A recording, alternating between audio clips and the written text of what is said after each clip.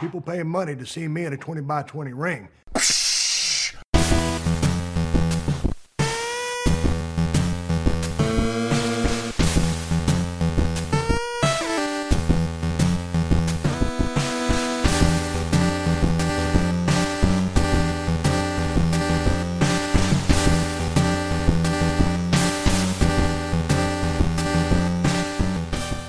Welcome back, wrestling fans, here for another edition of the 20 by 20 Ring Crew. I am Joe. I am here with my mystery partner, my partner in crime, Matt. What's going on, Matt? What's going on? And we're back for another episode. In the background today, we are watching Starrcade 1985, The Gathering. At the moment, we are watching the, future Red Rooster in Terry Taylor. I believe he's the Mid-Atlantic champion against Buddy Landel, who's supposed to be with his manager James J. Dillon, but for those of you who have not watched this already, James J. Dillon just suffered a beating in the ring 2 matches ago by Ron Bass. By Outlaw Ron Bass, so he's not at ringside right now, but I digress.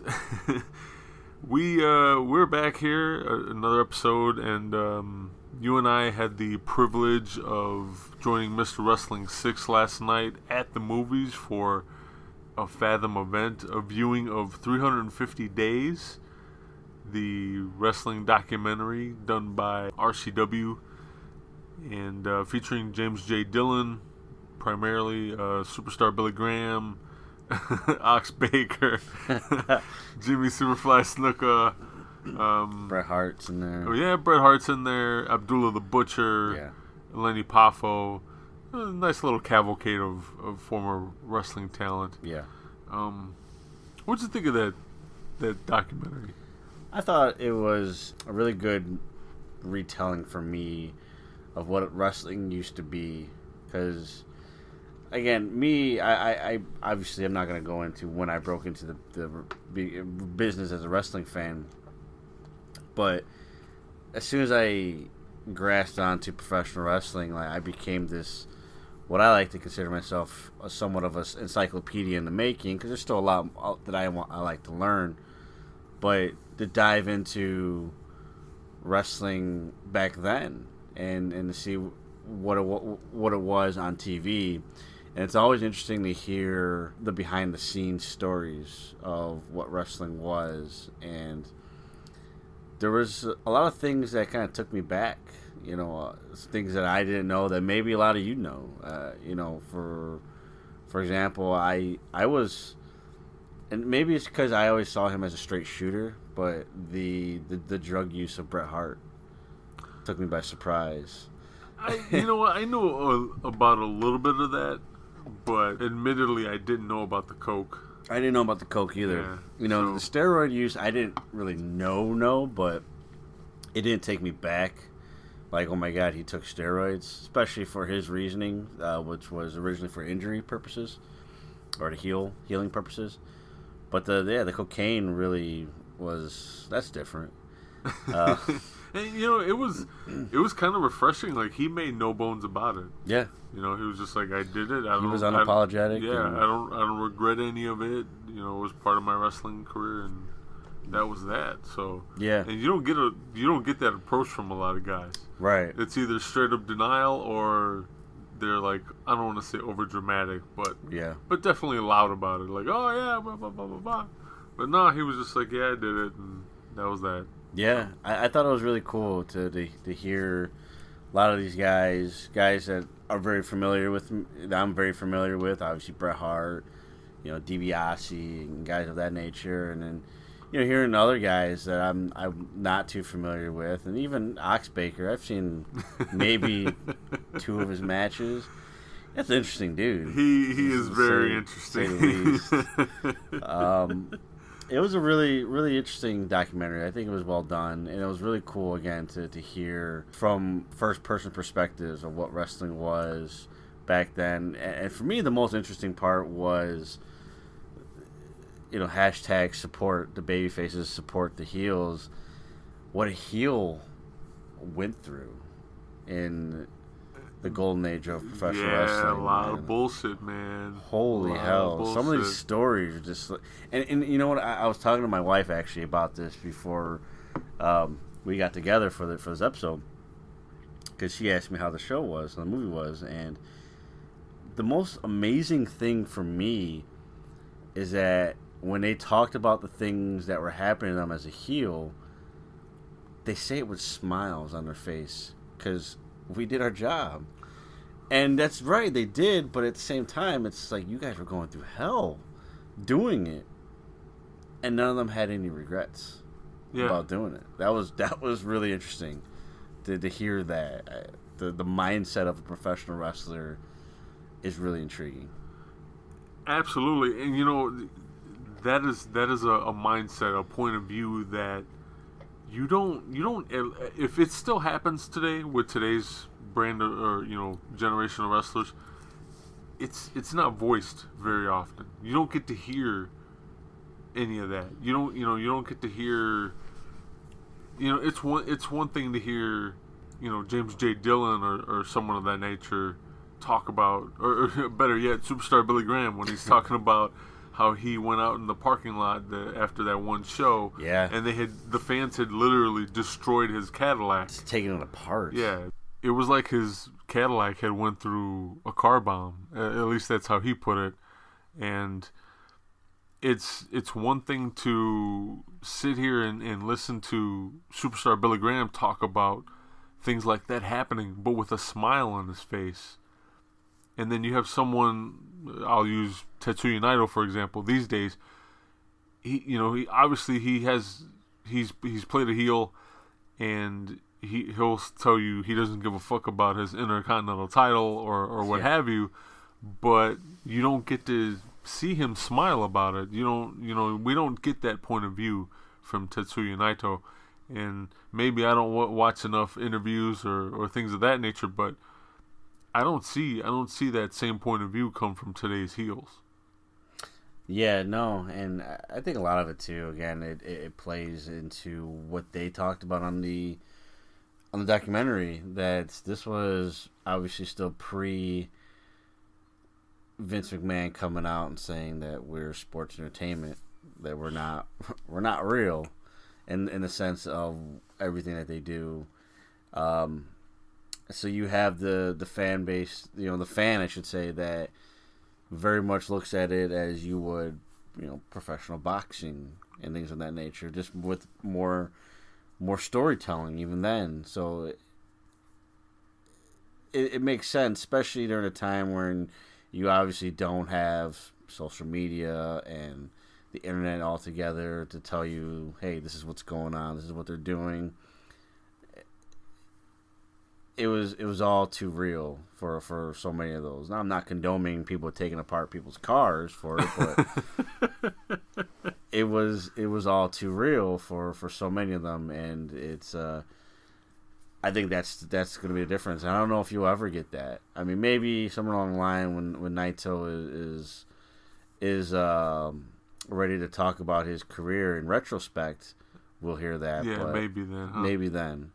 But other than that, no. I mean, it's a different time. It's a different era, and me being the younger guy that I am, I tend to lean towards the wrestling we have today compared to that era, and a lot of it too is because it's in my face and it's easier to get a hold of than older stuff is.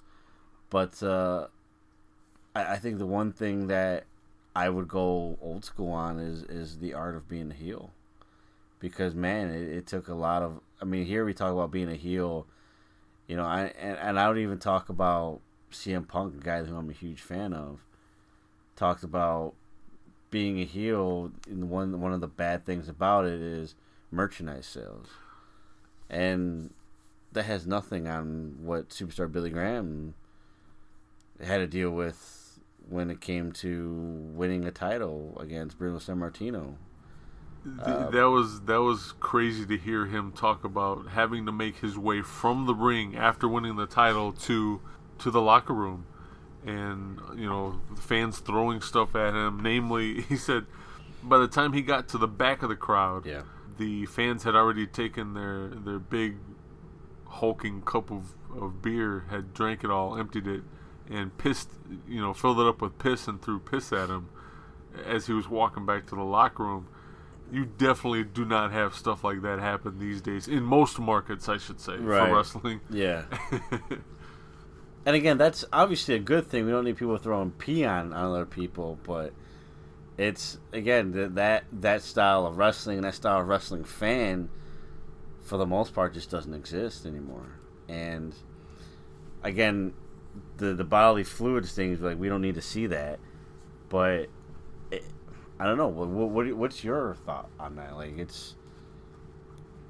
do you miss that level of heel, or is what we have today just a product of evolution, and it's, I don't want to say good enough, but it's good for what we have? Or should the term heel be what it meant during the Golden Age, the original Golden Age? I'm a fan of Golden Age heels, man. There's nothing like them, and I say that those fans that would like throw piss and stuff like that don't exist, or we say that. Yeah. I think that's only to an extent. If you, Oh, yeah. if you dig around online enough, you'll see, especially at hardcore shows, you get some of those fans who get a little overzealous and Sure. and definitely get into it more than they should, and sometimes try to put their hands on wrestlers. I actually just saw something, I think it was posted in our Facebook group a couple of days ago, where there was video footage of a guy who just had enough of whatever heel he was watching and decided to try to put his hands on him, so the wrestler just proceeded to beat the piss out of this guy in the audience, and then other audience members got involved. But again, that's a rarity these days. Yeah. And years ago, that was common. Yeah. That was very common. I miss that. I miss the level of performer that was able to do that with a crowd. And I think part of the reason it's not that way these days is because, especially with the WWE, those guys are watered down. You can only do so much. You can only say so much. Right. They're definitely overproduced, and that's a problem when it comes to being a heel. And then you look at someone like Sami Callihan, who kind of went into business for himself after fucking up in the ring and decided to be ultra heel, and it's clearly working. Like, Right. you have not only tons of fans that were pissed at him, but you have other wrestlers that are pissed at him. Like, what are you doing? There's no reason for you to act like that, but that's what a fucking heel does. Right, and you brought up Tetsuya Naito, and I think he's one of those perfect examples because, again, we talked about in the last episode, the Japanese crowd, the Japanese product is a very traditional product, and winning a title, whether you consider it a prop personally or not, it's not the point. Winning a title is something that is very honorable, and he won that title, the Intercontinental title, and confetti's coming down, and it should be a proud moment. And he takes that title and he just flips it in the air, and saying it's not good enough. It's not. I don't want this piece of shit. He kicks it. He throws it. He breaks it. He broke a piece of it, and you have a fan base that is very, very much disrespected by what you're doing, and you are putting yourself in a situation where either this is going to be gold, like what it became, or it's going to be the reason why you fall off the face of the earth. It could backfire easily. It's that kind of heel that I think is lacking, and it's not just WWE. It's many other promotions, to where guys are not willing to go as far as they should to antagonize a crowd. That is your whole point, is to antagonize that crowd. And we see so many times today where the heel is actually like the most cheered guy in the ring, and some of that is it's bad. bad timing by the promotion, the respective promotion that they work for. Some guys are just over to the point where they can't be a heel at this point. Or you have to find another angle to make them a heel all over again. You can't just continue to keep putting them out there the way that you've been putting them out there if the crowd is cheering the shit out of them. It's not working then. But you also have guys that are not going all out and completely selling the heelish behavior. And that's where it lacks sometimes, because again, the art of the heel is theoretically should be really easy. It should be really easy to piss off a crowd, but to some guys it's not. Some guys it's really hard to antagonize a crowd to the point to where they want to see you get the ever living shit beat out of you. Some guys have it, some guys don't. You know, that's another thing Ox Baker said in that documentary that I wholeheartedly agree with and that I miss about the territory days. He said the moment the fans started to even remotely cheer him for all the heel things he started to do or was doing, he would immediately pack his bags and leave the territory, because he knew that he would have to eventually turn babyface, and that's not what he was about. He was a heel. He was a heel. So he would leave and go to a different territory and do it all over again and make more money. You know, for somebody that is super out there, Ox Baker said some really interesting things in that documentary. We got to get a hold of his cookbook. Yeah. Oh my god, the way he was trying to cook on camera and then like in the middle of it just tell stories. My favorite being him he's trying to brown ground beef, and in the middle of it he stops dictating the recipe and just says, he starts telling a story about how one of the heel things he did was mouth off to the fans, and he would turn around and tell the fat girl in the front row to go home and lose some weight, and it's like it just comes out of the blue. He's like, we're browning this ground beef, and then he goes into the fat girl story, and I'm like, oh my god. It's fucking hilarious, but we definitely have to find that fucking book. I hope there's an audio version of it. If there's not, there fucking should be. Oh my god. But yeah, today's age of heel or generation of heel, they definitely have a certain criteria that they have to work against. Yeah. And I think the biggest problem for heels these days is what you said a little while ago. And you have a lot of guys who don't approach it with anything but half-ass. Yeah. And that's a problem. And you either do that to the fullest extent, or you shouldn't do it at all, because you're not going to be successful. And you, as a heel, you're exactly right. You have to learn. You have to know your audience in order to antagonize them properly, and to the fullest. And we just don't see that, at least not a whole lot these days. So, is it possible to get back to that golden age? Yeah, of course, but you have to have that individual or individuals willing to go out there and do things to piss off the crowd, right? To get on their nerves. And that again, that's what made Naito such a great heel, was his ability to take something as traditional as winning a title and completely flipping it to something that they've never seen before. And even though Naito eventually kept doing the same things and it got him over as a babyface, it doesn't take away the fact of what originally brought him to the level of superstardom, and that's as a heel. I look at the ECW version of the Dudleys. Oh my god! The way that they would pretty much start riots at those at those venues, and I don't know if you can do that anymore this day and age. I don't know if you can. I look at like Heatwave '99. I don't know if you can cut promos like that and get away with it anymore. I think you can. You would have to give the production crew the heads up, like, hey, I'm going to do this, this, and this. which company would be okay with that at this point, though? Well, obviously You know? not the WWE. I wouldn't even say Impact Wrestling at this point. You don't Maybe- think Impact either? Not with what they're saying with Sami Callihan.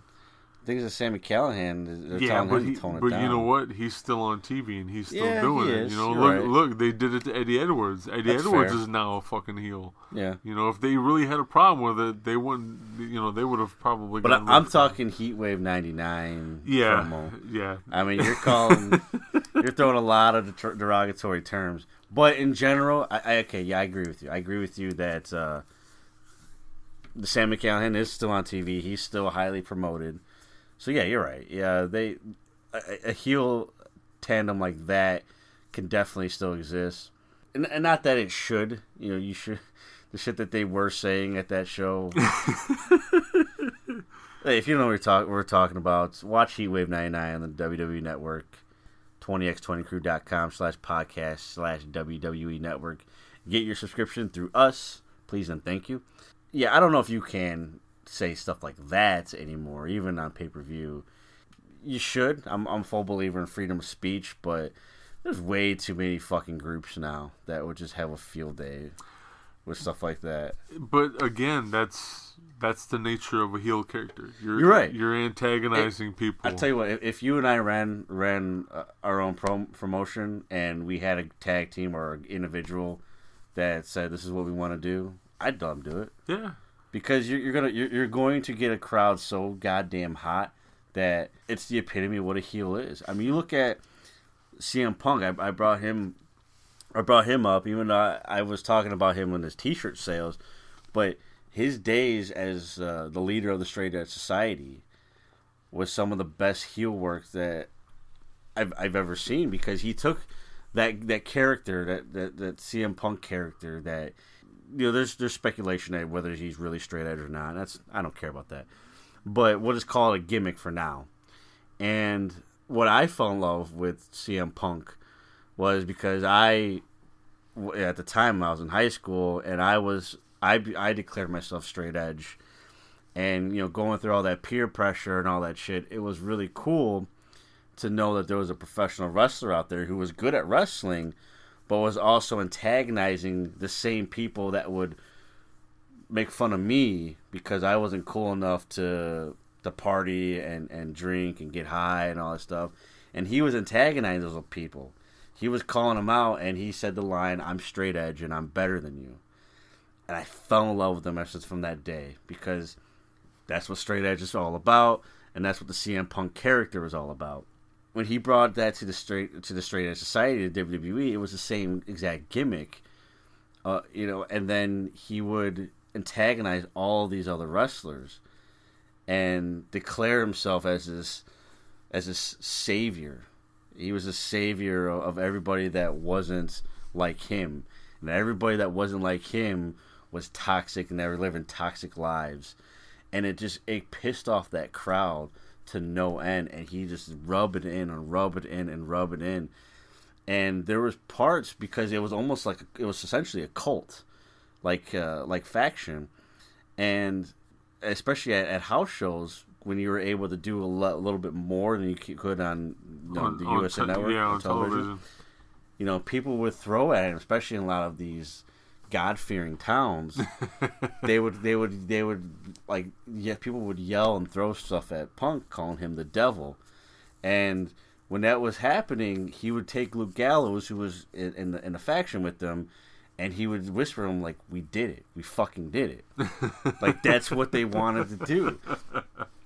But it's taking whatever you're doing and just taking the fans' face and just rubbing it in over and over and over again to the point where they can't fucking stand it anymore. That's a heel. Absolutely, that is definitely a heel. And I think we can use another example with Punk for recent times. In any of the promos he cut that were considered his pipe bomb promos. Yeah. Oh my God, yes. Any of those, it's things like that you have to stoop to get a rise out of a crowd. And you're right, we live in a different day and age, and it is really hard for a heel to do heel things. But yeah, it's not impossible. It might be really hard, but it's not impossible. It has to be done creatively. You got to think a little bit more to get the job done, but it's definitely possible. It's really, and again, I speaking on from a fan's point of view, so you may say I'm full of shit because I've never been a professional wrestler, but it's very much easier to be. That's bad grammar there, but it's easier to be a babyface, I believe, in really any era. And I'm not talking about mega babyface like Hulk Hogan or anything like that, but just being the guy that people like. I mean, so again, there's some people who just don't have charisma, and therefore it's hard to get people to like you, and that's one thing. But that would be the same thing with you trying to be a heel. Either you have charisma or you don't. But to get people to like you, at least to the point where they're not throwing shit at you and stuff like that, I think that's got to be a lot easier. Oh, to yeah, do, that's a lot easier. So to be a bad guy, because, again, you go out there, you bust your ass to be a professional wrestler, and now your job is to get people to hate you. On top of all of this, it's a hard thing to do, especially if you're like a Kenny Omega and you're best bout machine. You're putting on, 20-star matches, Dave Meltzer.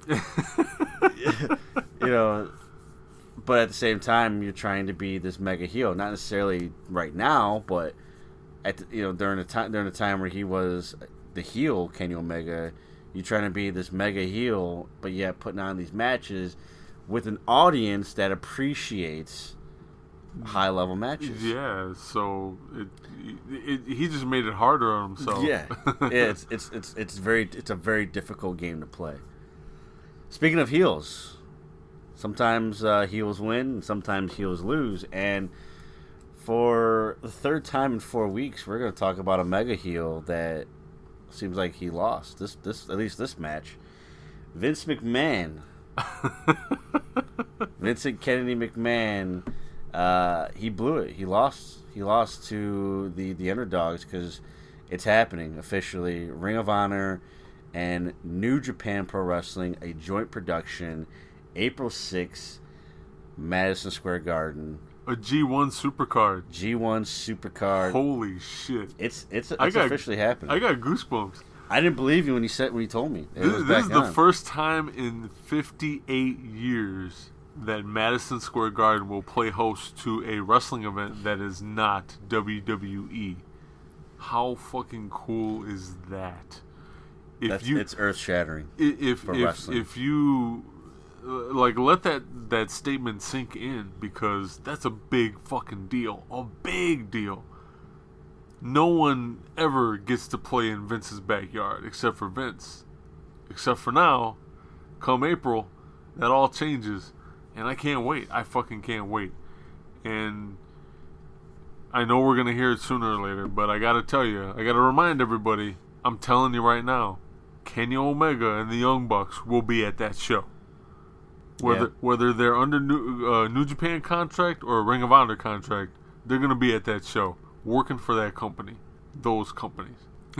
We're on at this point we will be past the expiration dates of both all three guys' contracts. Young Bucks are, I believe, in December, and then Kenny Omega in January. So by that point, they would be free agents and ready to negotiate with anybody. Kenny Omega, I'll start with him. Kenny Omega, on many occasions, has said that he wants to change professional wrestling. He wants to be a part of the change of professional wrestling. Kenny Omega can't do that, be the change of professional wrestling if he is on a WrestleMania card. This can't happen. You're not changing anything besides the company you work for. New Japan Pro Wrestling and Ring of Honor, ladies and gentlemen, you have to understand that what they have done and what's going to happen on April 6th is going to be one of the most earth-shattering shows. Before we have a card, one of those earth-shattering shows in the history of professional wrestling. You look at the biggest wrestling promotions from 1960 to now. National Wrestling Alliance never got Madison Square Garden. WCW, billion-dollar company, never got Madison Square Garden. You can name any company you want, big or small, never got the Garden. Because this was Vince McMahon's, it was in his bloodline. Yeah. It was pretty much his birthright to have Madison Square Garden. And here we are, 58 years later, and an independent company and a Japanese company are joining forces to put on a show at Madison Square Garden. First time.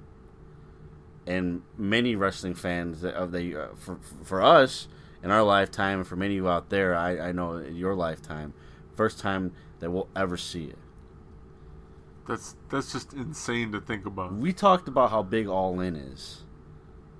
Honestly, I gotta go. This is much bigger. Oh yeah, by far. You know, we're talking about the Garden, the world's most famous arena, and you have an outsider, or outsiders in this case, putting on this show. That's changing the wrestling world. That's why I agree with you when you say that Kenny Omega will be at that show. Quite frankly, the only thing at this point that could happen that would be bigger, or would have been bigger, I should say, is that All In would have booked the Garden. Yeah. I mean, I'm glad they just picked Chicago. Yeah, but. of course. But yeah. Absolutely. And I know you and I are gonna get into some shit online. If already have. If I was gonna say if we already haven't, with this whole Kenny Omega and the Bucks leaving the WWE. I need to voice a point of view, a perspective that a lot of fans, whether you're pro the Elite or anti the Elite, pro WWE or anti WWE, I think a lot of people still miss this point of view, and this is something you and I were talking about before we started recording this episode. I need everybody to think back at least a year. And we're gonna go back to Kenny Omega. Kenny Omega, he has his first match with Okada, and it becomes an instant classic. Everybody's talking about it. Meltzer gives it, his fucking ultra star rating, whatever the fuck you want to call it, and everybody starts paying attention, or I should say, more people start paying attention. Kenny Omega's no slouch. He knows what he wants to accomplish in his wrestling career and for the industry.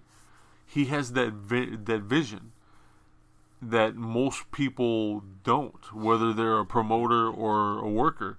Mm-hmm. Something rare for him to be in the spot that he is in is very rare these days. So when he was up for renegotiations with New Japan, who's to say he didn't say, "Hey, look, I'll stick around, but I got things I want to accomplish. Yeah. Let's introduce a new title. How about a United States heavyweight title? You guys want to go global? It only makes sense. Give them a belt for their country. Mm-hmm. Let me win it. I'll carry it. I'll use my, my integrity to back that belt. At least to start it off. Yeah, absolutely. Let's fast forward a little more. He goes. He continues to be best bout machine, getting better and better, putting on crazy matches. This last one with Okada, over an hour. Yeah. Absolutely ridiculous and unheard of. This is uncharted territory for a lot of people. You have all this momentum, not just from Kenny Omega, but from New Japan, going into this situation at Madison Square Garden. They have a new owner. Mm-hmm. You have all these things going on with this company. They're growing exponentially by leaps and bounds. Yep. Who's to say Kenny Omega, come December or January, who's to say he doesn't say, "Hey, look, or I should say, he hasn't already said at this point, hey, look, you guys want to keep me around. I really want to stay here. Help me help you guys. Last time it was a belt. This time, let's do something. Let's go after something that we didn't previously have or previously didn't think we could do. Enter Madison Square Garden. You mean to tell me that that's never crossed most people's minds? It hasn't.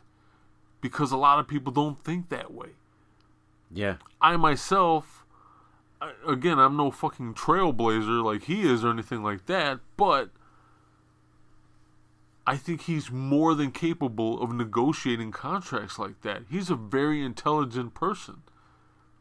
For him to sit there, and I don't want to even call it demands, just for him to sit there and give these added items to negotiations as fodder for more money or a better contract, to me, this is a no-brainer. I could easily see Kenny Omega or the Young Bucks saying, "Hey, look, we need to continue to push the envelope. Why not go? No fucking pun intended. Why not go all in? Yeah. And do this, and this." To me, it just makes sense. A lot of people don't understand that. Like that, they just don't see that. They just immediately see, oh, Kenny and the Bucks are going to WWE, and then they're going to headline WrestleMania. Yeah. And again, that's a whole other can of worms. If you want to hear that can of worms, you can download like the past 3 or 4 episodes. We pepper it in here and there because, again, we've been through shit online with people over it. But that's that's the whole point of what I'm saying. Is my point of view is one that is not seen very often. Yeah. And man, you have to, if you want to accomplish bigger and better things and change an entire wrestling industry, that is the type of shit you go into negotiating a contract with. Oh yeah. Go back to when Kenny Omega was on the verge of signing with WWE. It wasn't that long ago. No. And he ended up not signing because his words, and I talked about this on the show, didn't want to be another spoke on the wheel. Yeah, go look it up. He says it in an article with Forbes magazine of all fucking places. Yes. A magazine that is credible when it comes to WWE too, because they do a lot of WWE articles lately for some reason. Kenny Omega just doesn't want to be a guy that it's, even if Kenny Omega was main event, the top guy, let's say he's on Raw and he's main eventing most Raws, the top headliner, that's not good enough for what Kenny Omega is claiming he wants. Unless he's full of shit, which he's proven not to be. So far, no. So far, has proven he's not full of shit. Unless he's full of shit, then yeah, it would be great. I'm not saying that Kenny Omega doesn't want a WrestleMania moment. I'm not saying any of that. The difference between you and I is that we're not saying he's not 100% not going to be there, where a lot of people are telling me, oh, there's no chance that he's going to not come to WWE. He's going. Him and the Bucks for sure are going. Vince is going to pretty much give him wheelbarrows of money and give it them. And you know what? Vince has wheelbarrows of money. He can make that happen if he wants to pay him in wheelbarrows. That's fine. It's totally possible. But again, I'm sticking with just Kenny Omega right now. It's not about money. Yeah, he's got to get paid, of course. But he's getting paid in New Japan. He's getting paid for doing Ring of Honor shows, and he's getting paid a fuck ton in merchandise. Merchandise that he gets to take the majority of. Where, especially in his pro wrestling tees shop. Yeah. He gets most of that. Where it wouldn't necessarily be the case in WWE. And again, I'm not here to talk about fucking numbers, but the point is, money isn't everything, especially to these guys. They're not going to be, and I hate to say this, but a Dolph Ziggler where they're okay to job, even though Dolph Ziggler is technically the Intercontinental title right now, but it's okay to job and get everybody else over as long as I get a fucking paycheck. That's not what he's about. It's okay to get other people over, but get people over for a purpose, for a reason. And you do that by doing shows here in the United States for a Japanese-based company. You know, not only did he win the United States title, the inaugural champion, but where did he do that? Here in the United States. Why is that significant, Matt? I mean, it's the United States title. It makes sense. Yeah, you're right. But that was the very first New Japan show in the United States. New Japan only show, United States.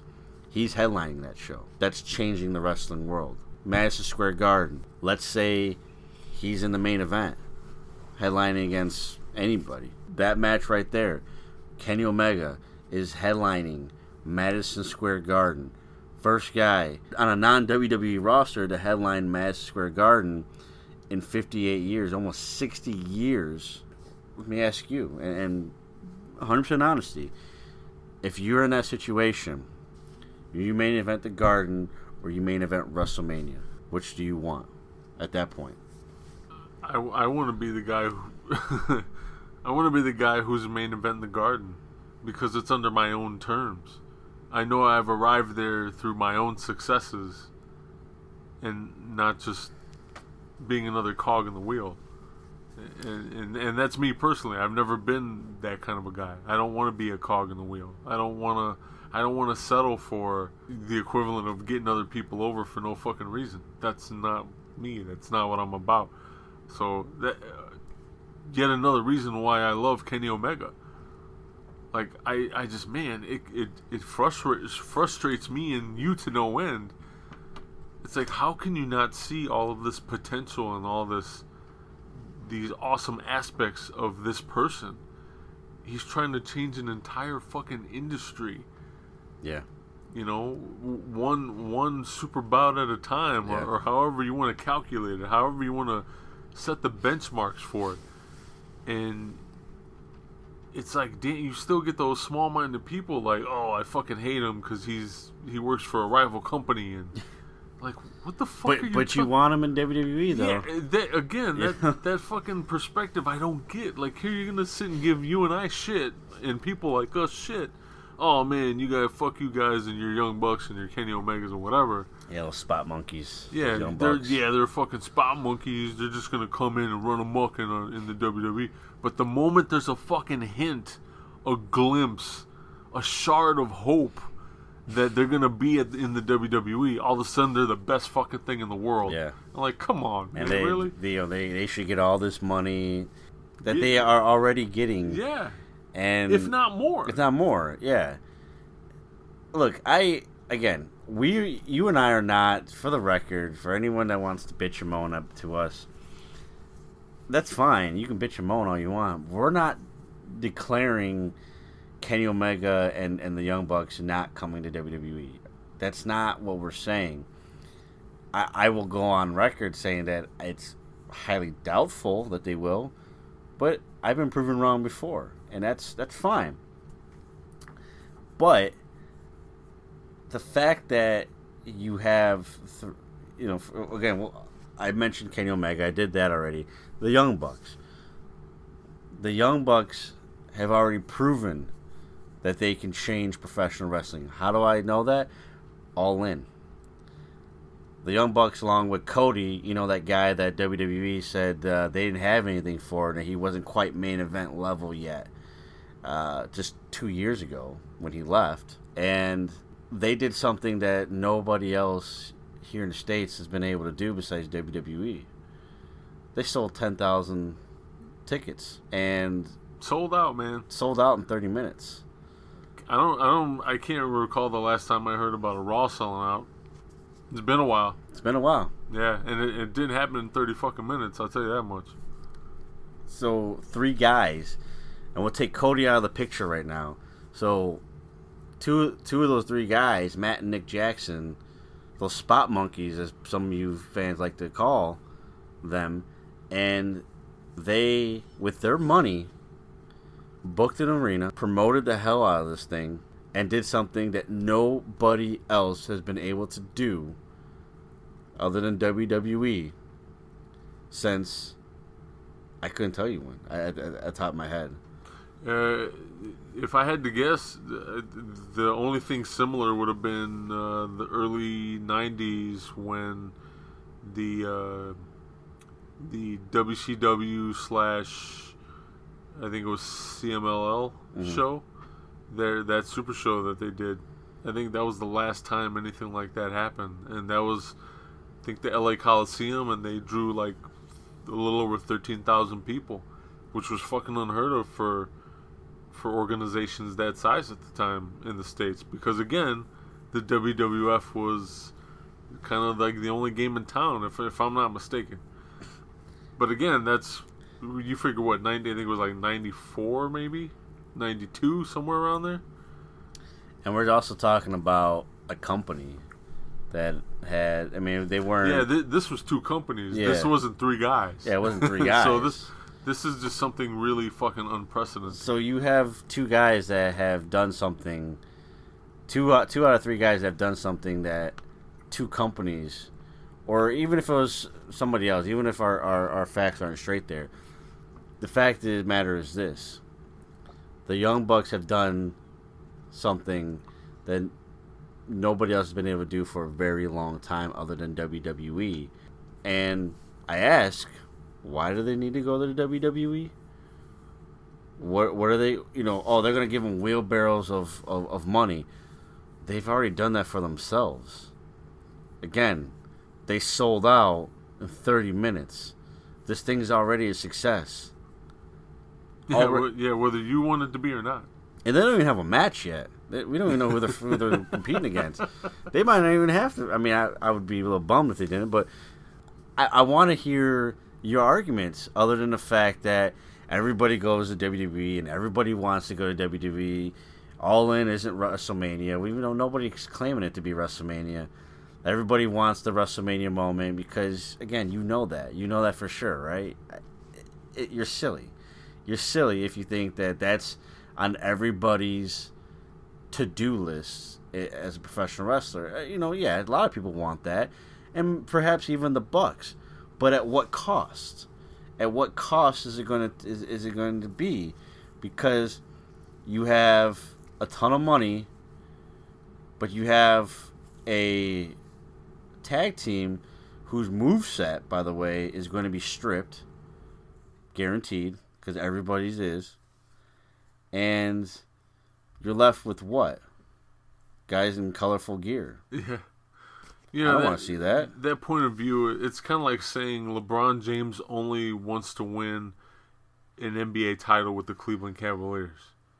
No, LeBron James wants to win an NBA title, multiple NBA titles.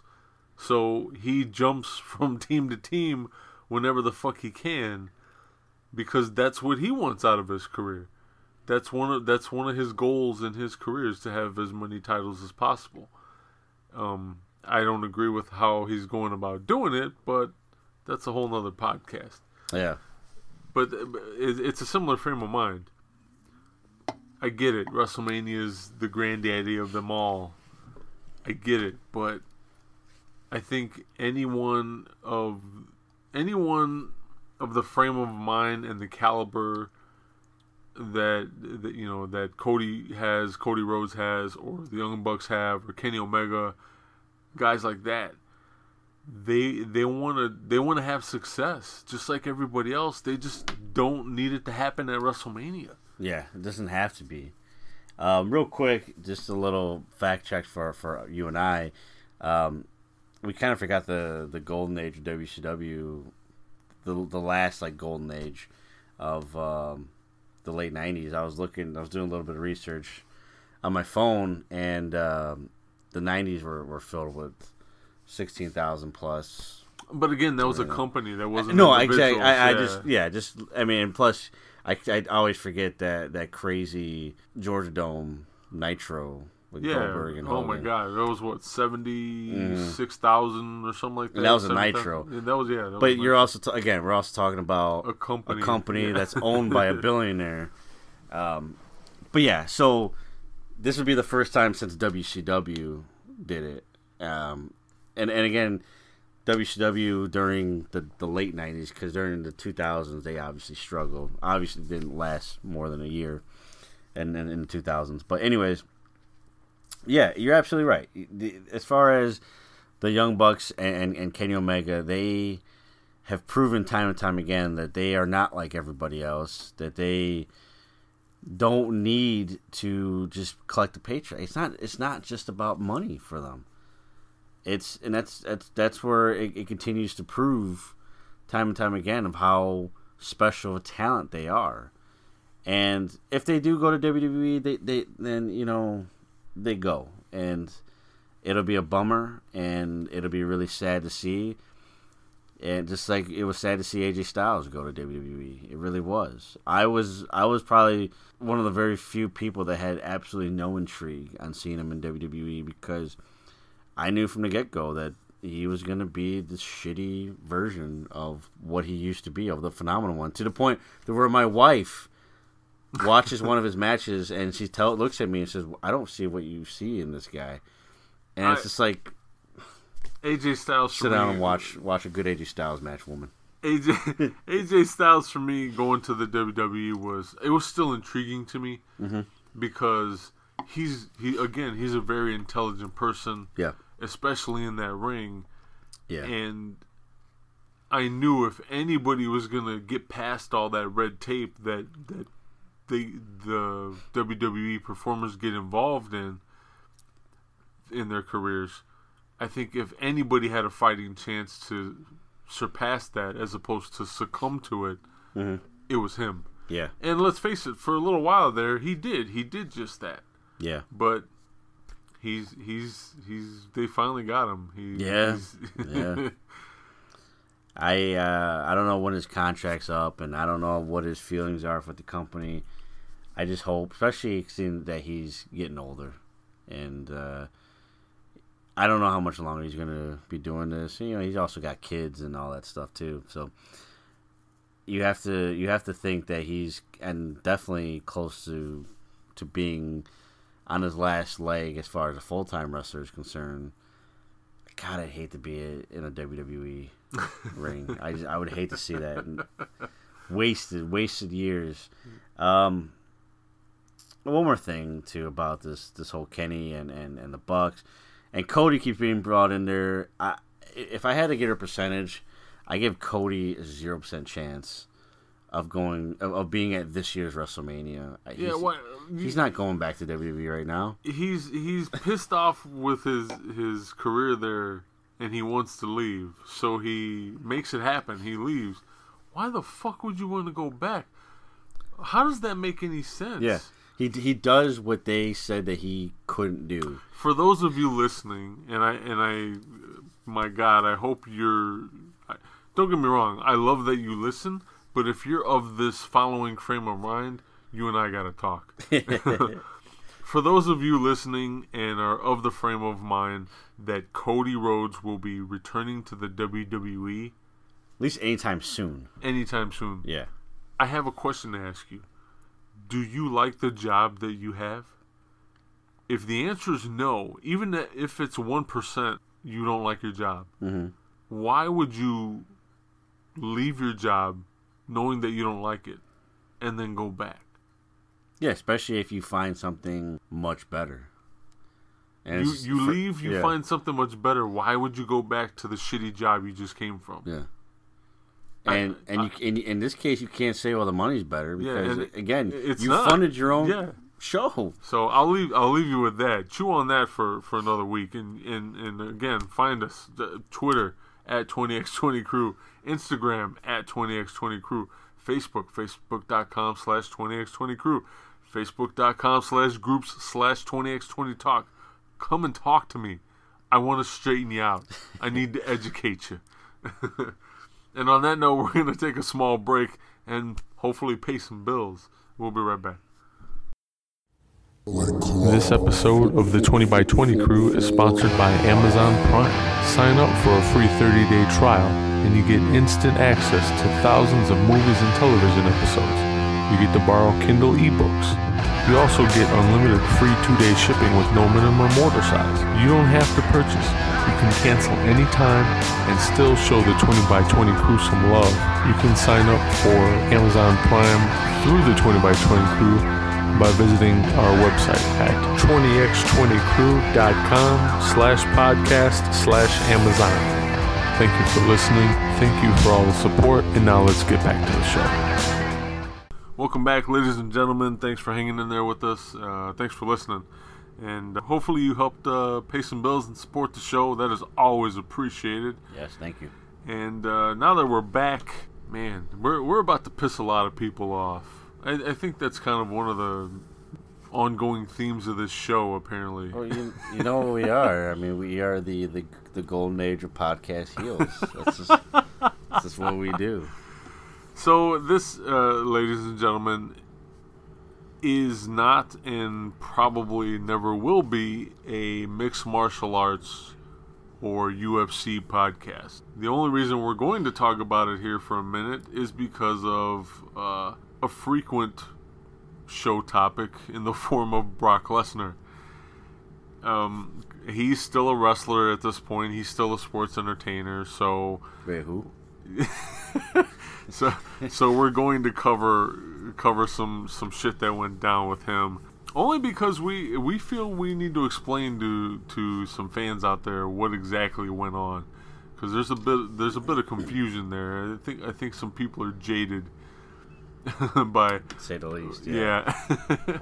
So correct me if I'm wrong, but the most recent UFC pay-per-view or show was UFC 226. That's correct. All right, and I don't really watch UFC, so clue me in. That main event was Daniel Cormier versus Stipe Miocic. And it was for the UFC heavyweight title, right? Okay. Yes. Miocic was the UFC heavyweight champion. Cormier was the light heavyweight champion, but this was like one of those catchweight fights. Or no, it wasn't a catchweight fight. It was he pretty much just moved up in weight class for this fight. Okay, so he moves up in weight class. He takes the fight. He wins the fight, becoming the second simultaneous double champion in UFC history. Yeah. Behind Conor McGregor. Conor fucking McGregor. And then he also joins another elite group of UFC champions. He is the fifth UFC participant to hold multiple titles out of the entire UFC history, joining the likes of Randy Couture, George St. Pierre, and people of that caliber. So definitely no slouches there. You're probably talking about a future Hall of Famer in Daniel Cormier. I would assume so. I know enough to know that that's probably a sure thing. So Daniel Cormier finishes the fight. Joe Rogan gets into the octagon and interviews him.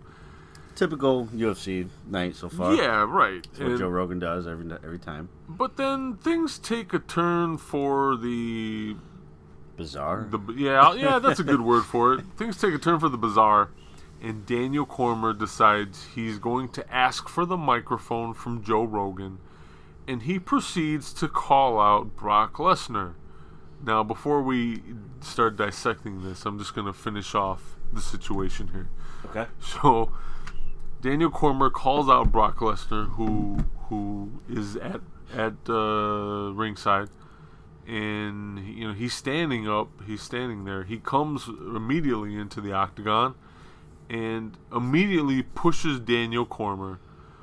Cormier goes to push him back. A bunch of people get in their way so that they don't beat each other up or whatever. And Cormier starts jawing with Brock Lesnar. Brock Lesnar starts jawing with Daniel Cormier.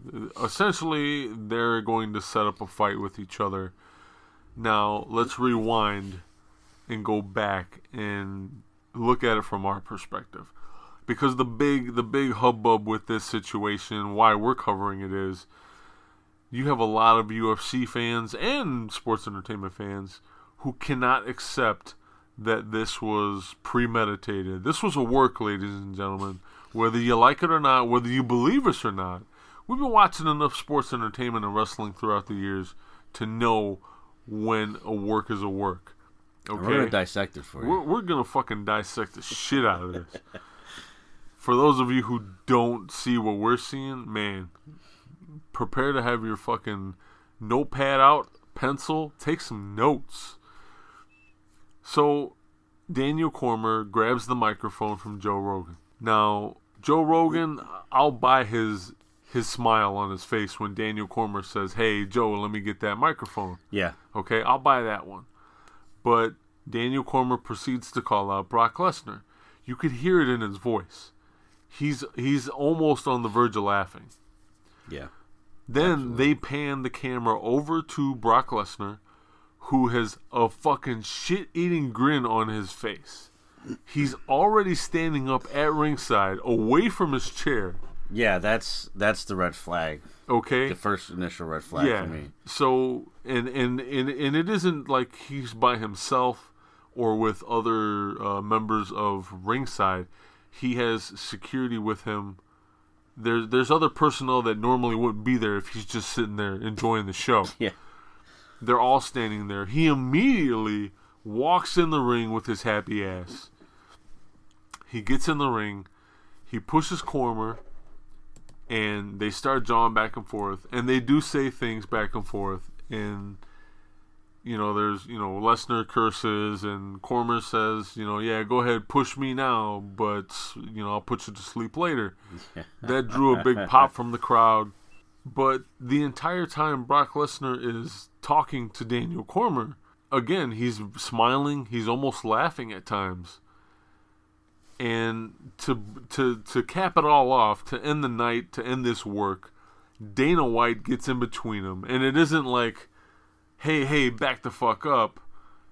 Stay away, you don't, there's no fight yet. Just relax. None of that shit. Yeah. He's casually walking in between them. Yeah.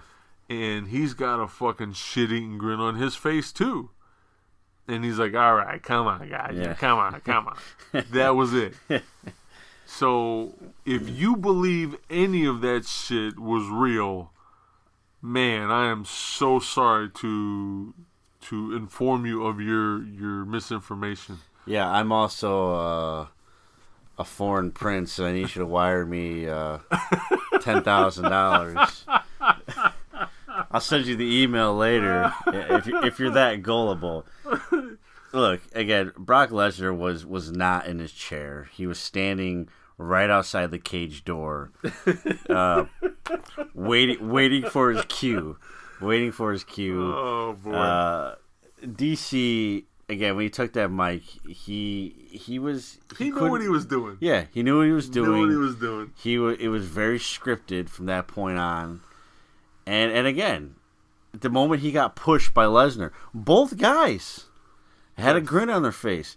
Now, you and I have had our fair share of confrontations in the past, not with each other, but we've had our fair share of confrontations. How many times have you pushed somebody or been pushed and had a grin on your face? Never, not once. Yeah, it's not something that comes to mind for me either. It's not, oh, that was funny. Yeah, we're gonna fight, and I'm smiling about it.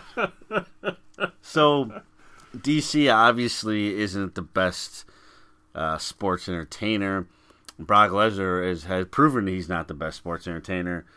And then Dana White has proven he's not the best promoter when it comes to sports entertainment. This right here is a work 101 that they couldn't even execute correctly. Yeah, just from the get-go. And I've read multiple reports that Miocic was given the same script, that this was going to be either DC versus Miocic, DC or Miocic versus Lesnar for whoever's going to be the UFC heavyweight champion. Because in order for Lesnar to come back, I'm assuming he's going to want a title shot.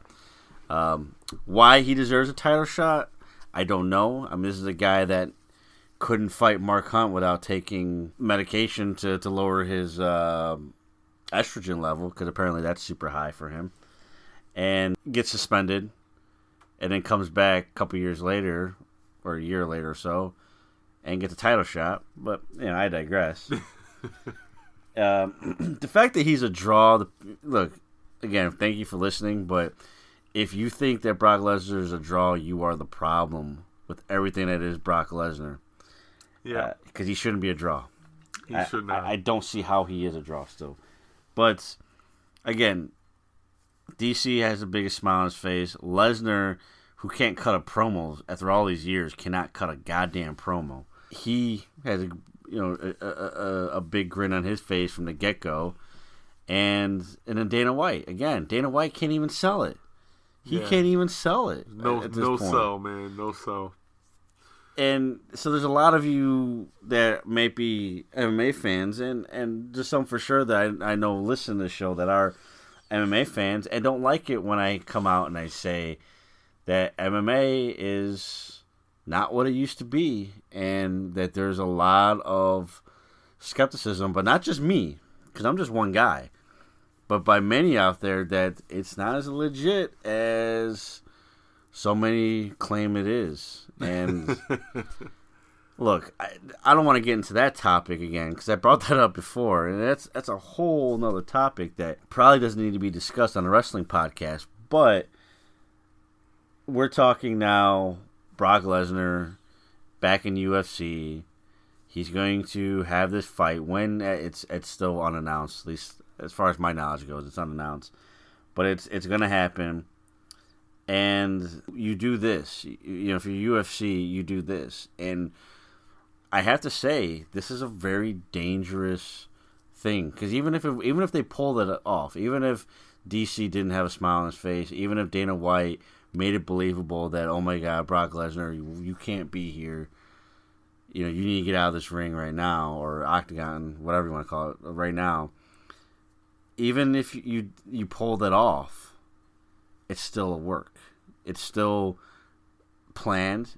It's still staged, and you leave that doubt in many people's minds of how legitimate is this product now.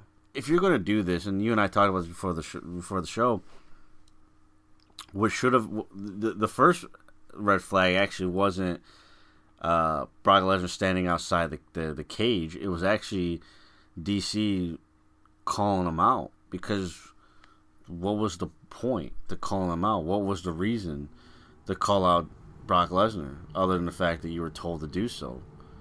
It didn't make a whole lot of sense. No, it doesn't. It doesn't make sense. Yeah, you didn't build it up the way that you should have, to where it's, well, Brock Lesnar is maybe they do a press conference. Brock Lesnar is announcing he's coming back to UFC and he's going to face the winner of this fight.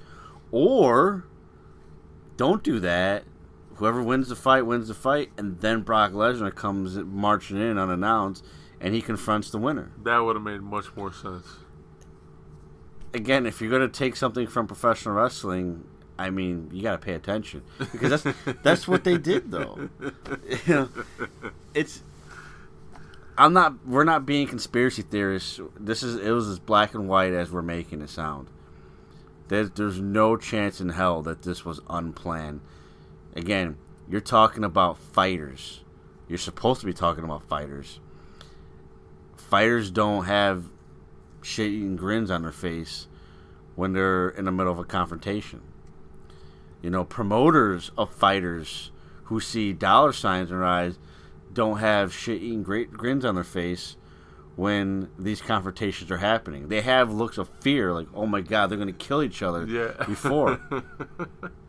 You look at Ken Shamrock and Tito Ortiz. Those guys hated each other. That's not a work. Yeah, see, that's where this Lesnar-Cormier situation doesn't work, because they don't have that pre-existing beef, that history. Or I should say immediate history, because I don't watch the product, so I couldn't tell you if they've ever faced off against one another. But I'm saying in the immediate sense, like I'd say within the past few months, we'll say what. So UFC does one major show a month, right? Yeah. Okay, so that's fair to say. So let's give them 3 or 4 months. So we're Okay. talking 3 to 4 shows. It would have made more sense for Lesnar to have fought Cormier 3 or 4 months ago, and then this would have been the rematch. That would have made sense. Yeah. That they could have easily been more believable that way, even if they were approaching this work half-assed. it would have been somewhat believable because they would have already fought, and now this is, hey, Lesnar wants a rematch. That I get, but Lesnar's coming from a completely different company. He has no fucking business being there other than as a spectator. Yeah. Make him be that. Like you said, make him just come in and storm the octagon. Right. And start shit with Cormier. That makes much more sense. That is much more believable than fucking Cormier coming out and, laughing about shit and, hey, come on, I'm going to call you out. Like, get the fuck out of here. I don't believe you for a fucking second.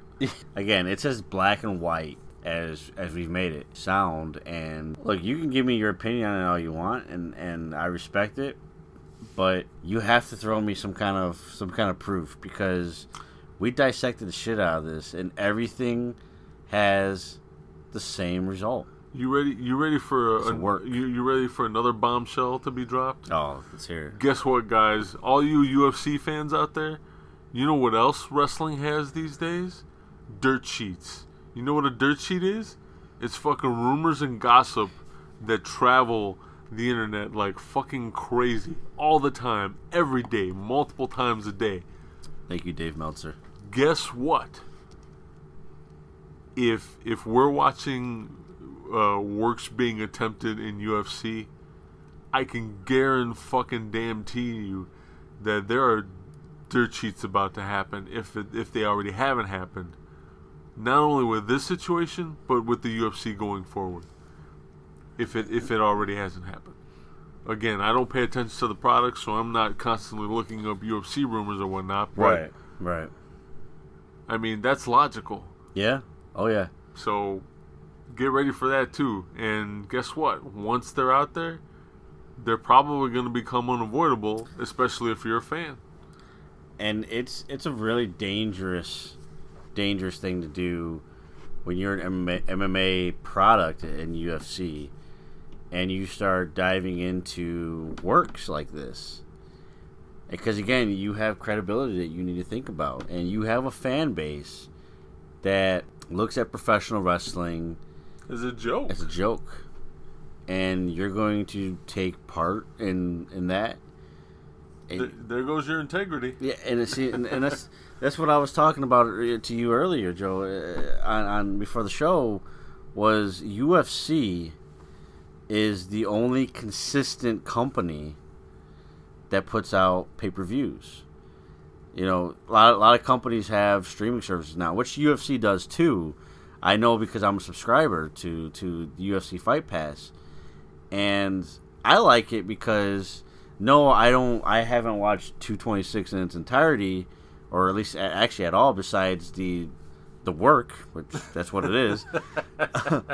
But I get to watch, last month's pay-per-view, as well as Pancrase. They still do their shows, and other products that they are affiliated with on UFC Fight Pass for $10.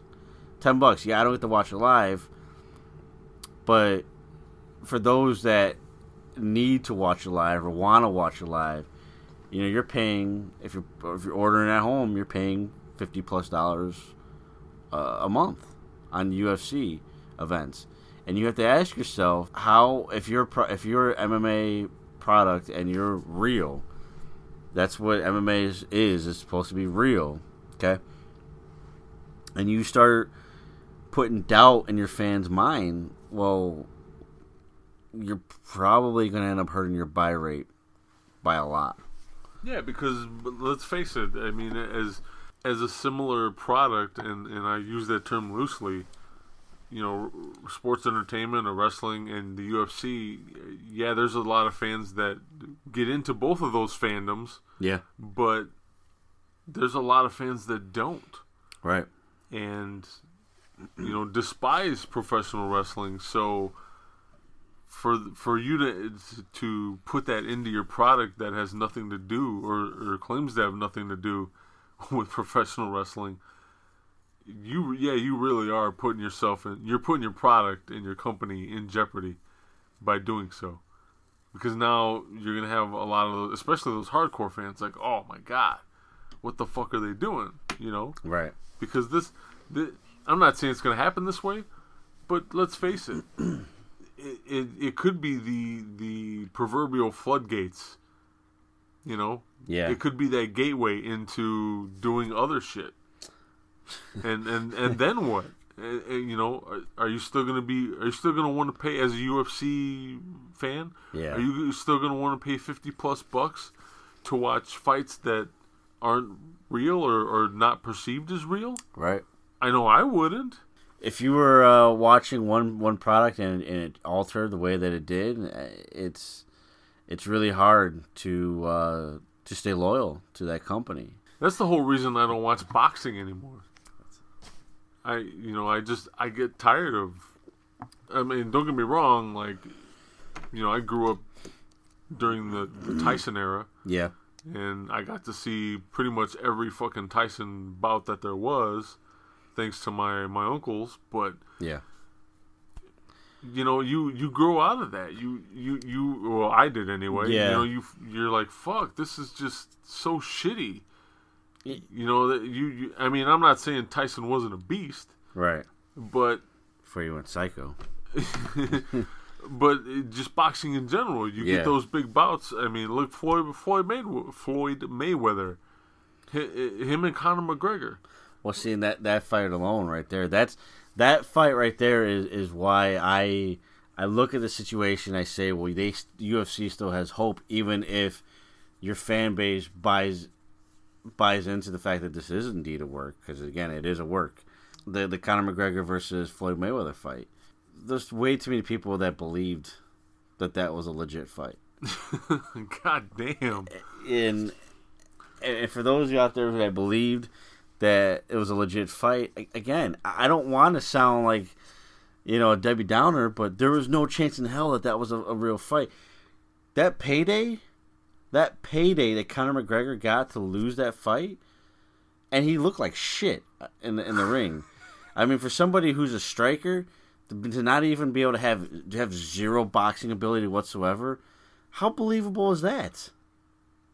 You're a fucking striker. You tell me you've never sparred boxing, like you've never learned the fundamentals of boxing. For those that believe that was a legitimate fight, on an unrelated note, I have oceanfront property in Arizona that I would like to sell you. We got so much shit to fucking sell you guys. I mean, come on.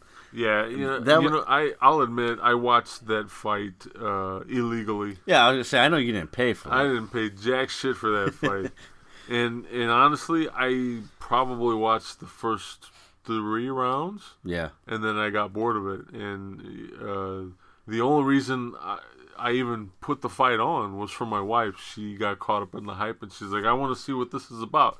And I'm like, honey, I'm not paying all that money to watch these motherfuckers fight. So what was it, $100? It was $100. Yeah, $100. I was like, no thanks. So I found an illegal stream, and we watched it in the comfort of our own bed. There you go. Just hanging out, chilling.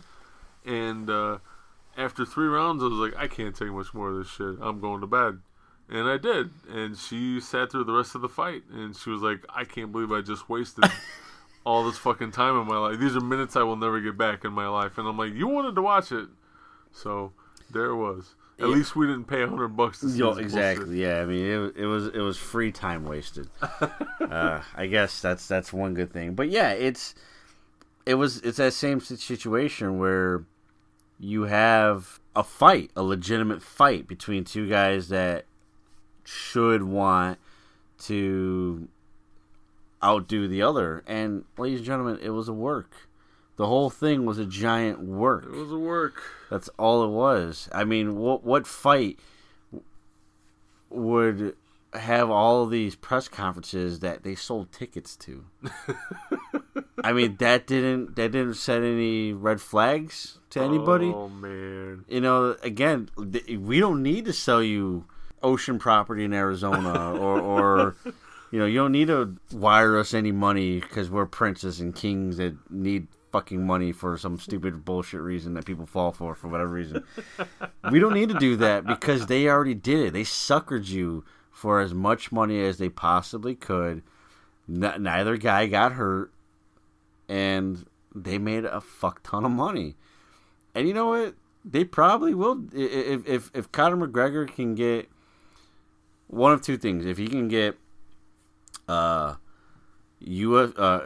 in good graces with UFC and Dana White, which the amount of money that this would bring, I don't see that being a problem, or find another promotion that can bring in that kind of money, this is going to happen again instead of an MMA octagon or circle or in a cage. Yeah, it'll happen again. And it's going to be the same bullshit that nobody's going to get hurt. Everyone's going to come out just fine. And both guys are going to make a fuck ton of money from the fact that majority of people out there are gullible. And it's unfortunate. And I'm going to, again, this is where we sound like the bad guys, but you and I are not that stupid to buy into that shit. No, I'm not. You know, sorry.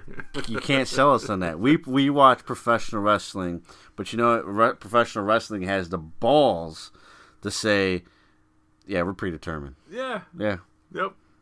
We have the balls to say it. And I'm not saying, you know, for everyone out there, I'm not saying that it's all fake, but or at all fake, you know. I'm not saying they're not athletes and all that shit because, again, I'm a fan of professional wrestling and I get irritated by people calling professional wrestlers not athletes. These guys are athletes, no doubt about that.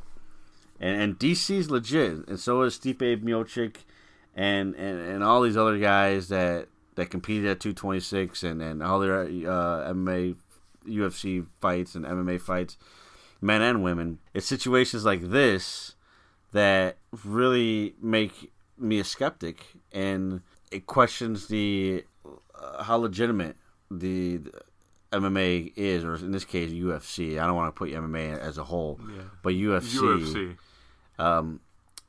Because again, you are the biggest MMA company in the world, and you have a draw in Brock Lesnar. Whether I like it or not, he shouldn't be a draw, but he is. And the fact that he, you know, is a heavyweight and he wants the heavyweight title, and he goes after the heavyweight champion, whoever that may be. In this case, it's DC. It's a work. Now, what worries me about this situation now is, so yeah, they're supposedly going to fight each other. What happens now?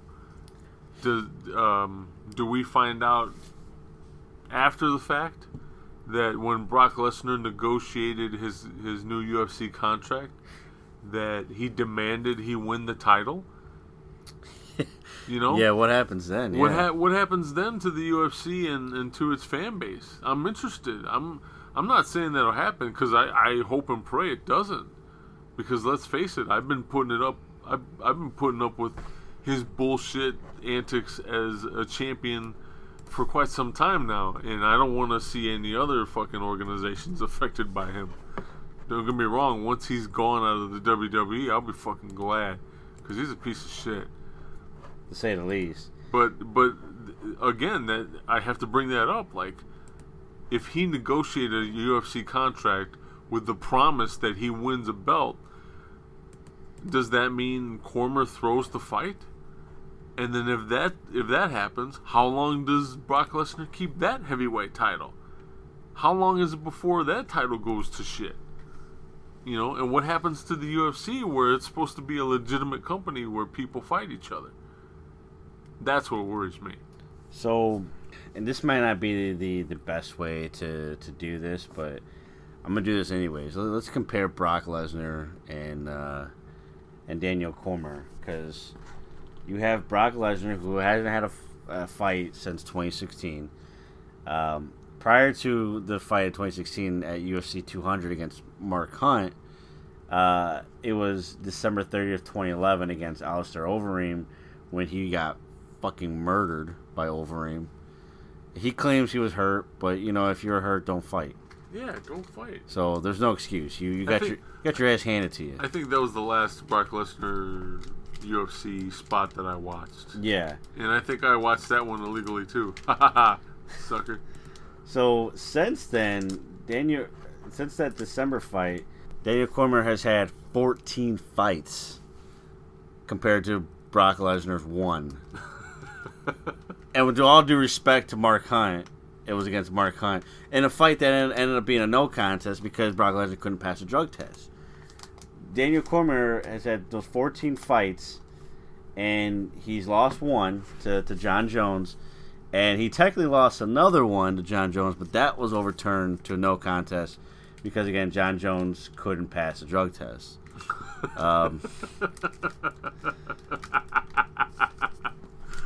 But let's look at guys that he's beaten. Anthony Johnson twice. Anthony Rumble Johnson, one of the hardest hitters in UFC. He choked him out both times. Anderson Silva, even though he's older at this point, beat him by decision. Alexander Gustafsson, beat him by decision. Stipe Miocic, heavyweight champion of the world, knocked him out in the first round. Dan Henderson tapped him out. Patrick Cummings, TKO. He's beaten a laundry list of dudes, and that's just his last 14 fights. He also beat Josh Barnett, which I take. I'm very happy about that. Yeah, me too. Yeah. Fuck Josh Barnett. Yeah, fuck you, Josh. Roy Nelson, another guy. Frank Mir, a guy that Brock Lesnar was beating. He beat. So did Cormier. Brock Lesnar. In his time in UFC, 1-1 against Frank Mir, defeated Heath Herring by decision, defeated a 45-year-old Randy Couture for the title, that. TKO. Shane Carwin beat him by submission, and then you fight a red hot Cain Velasquez. TKO in the first round, he loses. Cain Velasquez beats him, takes his title. And then, a little over a year later, he fights Alistair Overeem and again gets murdered by Overeem. Brock Lesnar doesn't have much of a shot here. This is not quite CM Punk, but it's almost CM Punk when it comes to DC. They're similar age. I know DC's older now; he's 39 years old, but Brock Lesnar's 41 now, so he's actually older. He has very few fights compared to DC, and the level of competition that he's beaten, I should say, is nowhere near what DC has. And again, Randy Couture, one of the greatest to ever step foot in the octagon, but again, 45 years old at this point when he lost to Brock Lesnar. I don't want to take a victory away, but it's definitely not Couture in his prime. Right. And you can say the same thing about Dan Henderson losing to DC. Again, not in his prime anymore, but at the same time, everybody else that has come, that he has been put up against, with the exception of John Jones, he's beaten. And you have to wonder, if John Jones wasn't doping, would that fight have ended different anyways? Yeah. So we're talking about a guy that, if I'm a Vegas odds maker, Brock Lesnar, to call him an underdog is an understatement. I mean, he's got little to no chance against DC. If he wins this fight, especially if it's if he wins this fight, it'll probably be decision. And when it's decision, that's when it really, same thing with boxing, where it's like, well, how legitimate is this? Because it's like, yep. And now it comes to the human effect, and it's, well, in my opinion, he won this. Well, how? How did he win this? And they don't have to explain it. They don't have to at all. And so I don't see DC at his level saying, okay, I'll tap out to him, or I'll take the TKO. Like, it'll be pretty much what you saw with the CM Punk fight, where I just won't beat him. I just, I'll make it look better. I think he'll make it look a lot better, but it'll pretty much be, even if I got him on the ropes, I just won't finish the fight, and I'll take my payday, and it'll go to decision, and Brock Lesnar wins the title. Man, see, that's pretty interesting too, because the CM Punk's last fight against, I forget the opponent's name. Yeah, so do I. But that guy was accused by Dana White of not finishing the fight on purpose. Yeah. And he fucking let that guy have it. I think he released him. Yeah, he fucking gave him the business. It's like, you don't need to be here. Yeah. So if this Cormier fight goes and the same thing happens with this fight, how does Dana White approach that one? You know, does he give it the okay because it's possibly in Brock Lesnar's contract that he's guaranteed to win that fight? Like, how fucking hypocritical is that? You know, when it comes to Brock Lesnar, that's pretty much been the story of his career, where guys have just become hypocritical because so many things that you're not able to do or you're not allowed to do, he is. And, you know, for your youngins out there, close your ears, but he's got to be the greatest dick sucker in the world. I mean, how else do you get these guys in charge, and Vince McMahon, and in this case Dana White, to just roll over and let you do whatever the hell you want to do? I understand he's a draw, but, you know, we're also talking about, and I'm going to sound like a major heel here, but we're also talking about the WWE. You can throw a French poodle in there and make that dog a fucking huge draw, and they'll buy it. They'll buy into it. That's the reason why that company's in the shithole the way that it is, because they buy into all this fucking nonsense. And I don't know, again, I'm a casual UFC fan. I do give them my $10 a month, but I subscribe to a lot of streaming services. I was just telling you, my wife yells at me all the time for all that shit. But I know enough to know that, especially after the Conor McGregor fight with Floyd Mayweather, that people are willing to buy into nonsensical bullshit. And that's what this is. That's exactly what this is. There's no reason why Brock Lesnar should be the number one contender for the UFC Heavyweight Championship when his last fight, he couldn't even beat Mark Hunt, who's not even a top contender in UFC, cleanly. I would actually respect Brock Lesnar in the UFC at this point if he were to have entered a UFC press conference and, you know, announced that he was back and that he wanted a title shot, whether he deserves it or not. I think that would have been much more logical and much more believable if he were just like, hey, I'm back as a UFC mixed martial artist and I want a title shot. I don't care what has to happen. I don't care who I have to go through. You know, approach it that way. And then Dana White, go ahead and, you know, you just came back. There's no way you're getting a title shot. And then have Cormier open his mouth, say, you know what? I'm a fighting champion. I'll fight him, even if he just came back. That's much more believable. But you know what, ladies and gentlemen? That's like one of the oldest storylines in professional wrestling. Yeah. So I wouldn't be fucking impressed. I'd respect Brock Lesnar a little bit more for having some common sense to fucking work with people and kind of legitimize the situation. But other than that, it's nothing new. At least not to me, the professional wrestling fan. So if there's two guys right now, I'll throw out names: Derek Lewis and Curtis Blaydes, if I'm hopefully pronouncing that correctly. Currently, Stipe Miocic is the number one ranked contender for the UFC heavyweight title. Derek Lewis would be number 2. He defeated number 4 ranked Francis Ngannou at 226. According to Brock Lesnar, apparently Ngannou is also a piece of shit.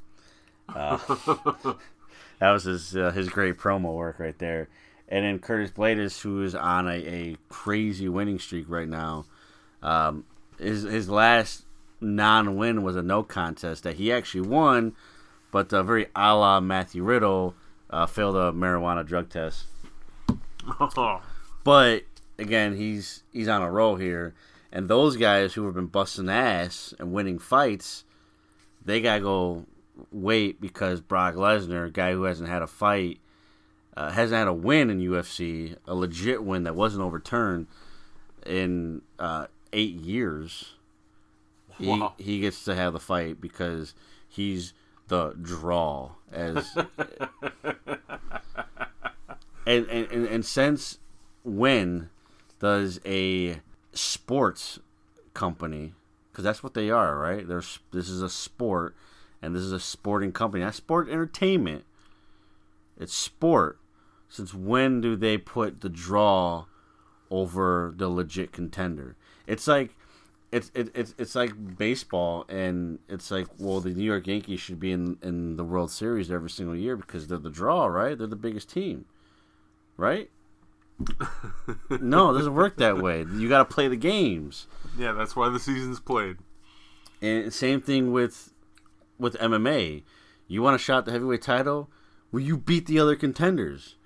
Derek Lewis did that against Nagano. He should be the next guy in line. Yeah, all those guys' efforts and records and stats kind of go out the window at this point. Like, all their hard work just gets overshadowed by some dick with a contract, essentially. Yeah, and because, we're all about selling tickets and this and that, and that's where, again, you begin to lose credibility as a sporting company. You become no better than sports entertainment. # professional wrestling. Yeah. I mean, you can call us what you want, but we just threw facts at you. I love to hear a rebuttal. And I know they're out there. They're out there, and you know what? You can reach us on Twitter at 20x20crew, on Instagram at 20x20crew, Facebook.com/20x20crew is our official page, but we would much rather you not only like our page, but also come talk to us on our group, our Facebook group, 20x20, I'm sorry, Facebook.com/groups/20x20talk, and YouTube. We need subscribers, folks. We're doing a giveaway at 50 subscribers. Just go to our main page, our home on the web, 20x20crew.com, and find the YouTube link, or just follow 20x20crew.com/podcast/YouTube. It'll take you right to it. Hit that subscribe button. Again, we'd love to hear from you. Our email address, 20x20crew@gmail.com. I don't know what else to say. I know we just pissed off a fuck ton of people. Yeah. But I tell you what, we're going to leave it at that. We're going to end the show. We're going to give them a whole week to sit and listen and process and chew on that fat. And next week we'll figure out. I'm sure we'll have stories over the week of how we. We had an earful here and there. So yeah. Before we go, I just want to give a shout out to my partner here because he is the man with the crystal ball. We talked about G1 picks, G1 Climax, Firing Squad, # Firing Squad. That Tama Tonga pick's really interesting right now. I just want to point that out. We're gonna dive into that more next week. This guy right here, though, he never ceases to amaze me with his picks and his predictions, though. It's all in my giant head. So I just watch too much wrestling. Yeah, we both do. And we hope you do too. As always, # support professional wrestling, support the heels, support the baby faces. And on that note, until next week, we will see you in the ring.